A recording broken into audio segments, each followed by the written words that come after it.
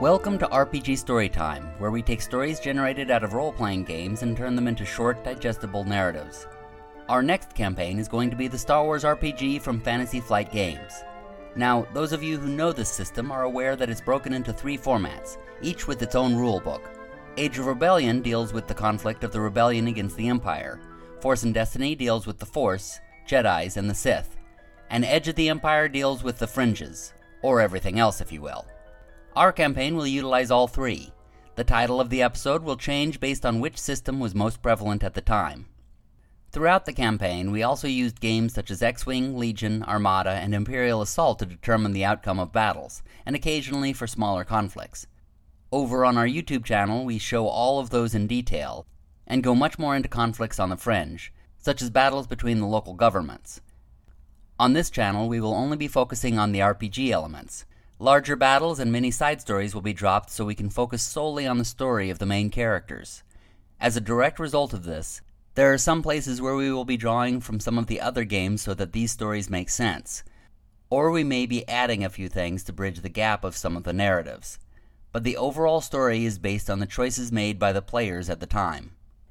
This campaign was played over many years. We started just before the first of the sequel trilogy was released, and ended online during the pandemic. It's a rather unusual campaign as it involves a lot of characters who keep joining throughout, many of whom eventually leave. This was due to players coming in, wanting to create their own characters rather than play the ones others had abandoned, then abandoning the campaign themselves. I thought I'd spend one episode before we get started telling the tale of how this whole campaign happened. Those who have had similar experiences will be able to relate, and those who are confused by the directions of the upcoming story will understand a bit more about why things went the way they did. There may be a few spoilers in this, but I figured starting with this tale would be a good way to tell it. It began with a few friends who work at a studio. It was the perfect place to play as it's in the building where some of the effects for the actual Star Wars films are being done. Some of them were literally being created in the room right across from us. Actual models from the original films and the prequels were on the shelves around us. I had created this idea for a campaign that would take place in twin sectors that had other small governments called houses. It would be a little like Game of Thrones in Star Wars, but without the Game of Thrones people abandoning Game of Thrones. The players would have a rebel base which they could build up throughout the campaign.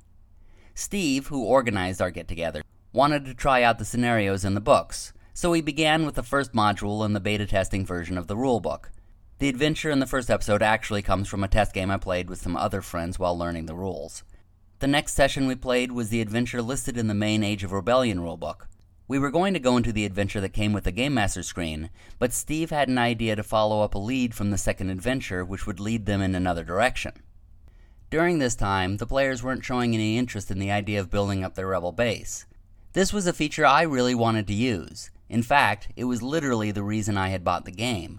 So, in addition to continuing the RPG, I branched off and made a separate board game where a player would be in charge of the rebel base and would create missions for operatives to go on. Those missions would generate points that could be used to buy starfighters and X-Wing, soldiers for Legion, and eventually capital ships for Armada. The operatives in this board game came from the prisoners Steve and his friends rescued in their first adventure.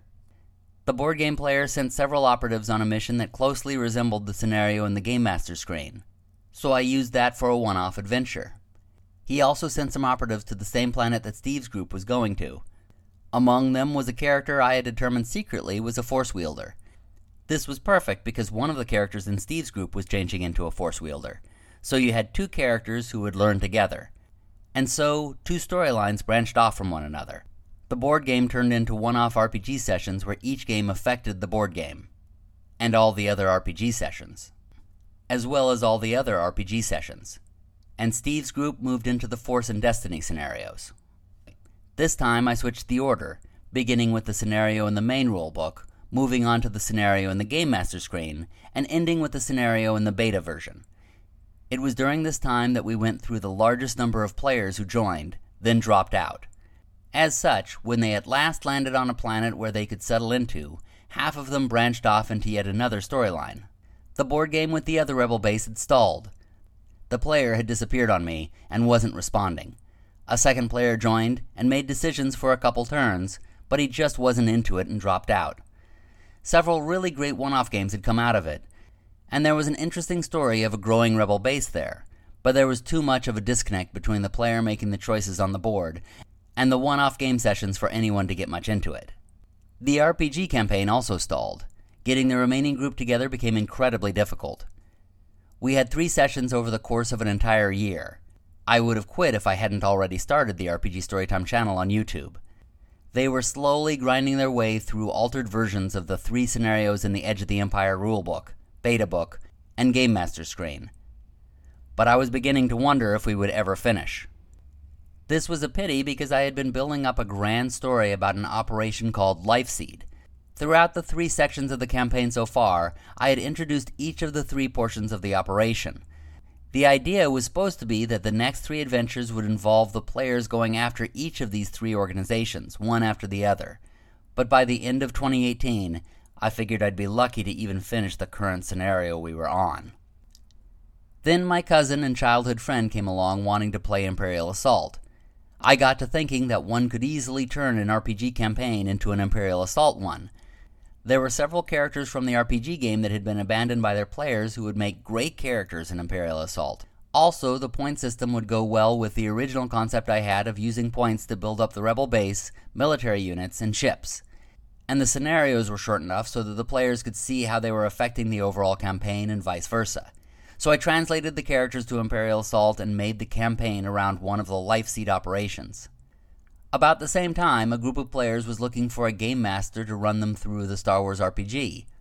I still had Elor floating around as an abandoned character, and she had the potential of having a really great story, so I pitched to the group this idea of one of them playing Elor, and the rest being a team that helps her on her mission to go after one of the parts of LifeSeed.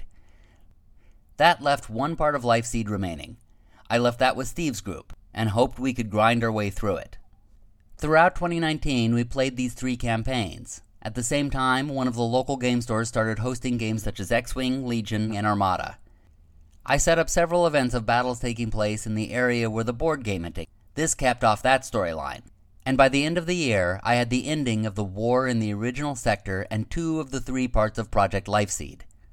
All that was left were 3 sessions of the original group. We got together for one in January and one in February.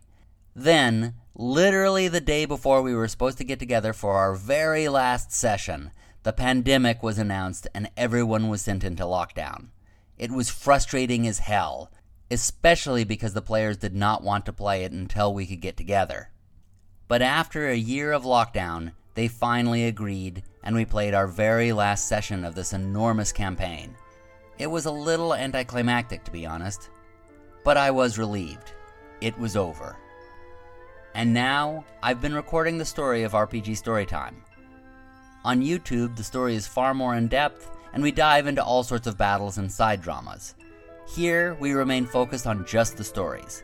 There's no music and sound effects, unfortunately, as we are able to get away with more on YouTube than we can on this podcast. But if you're looking for the straight storyline, this is the place to go. And so the adventure begins in 2 weeks. I hope you'll join us. May the Force be with you, and happy gaming, everybody.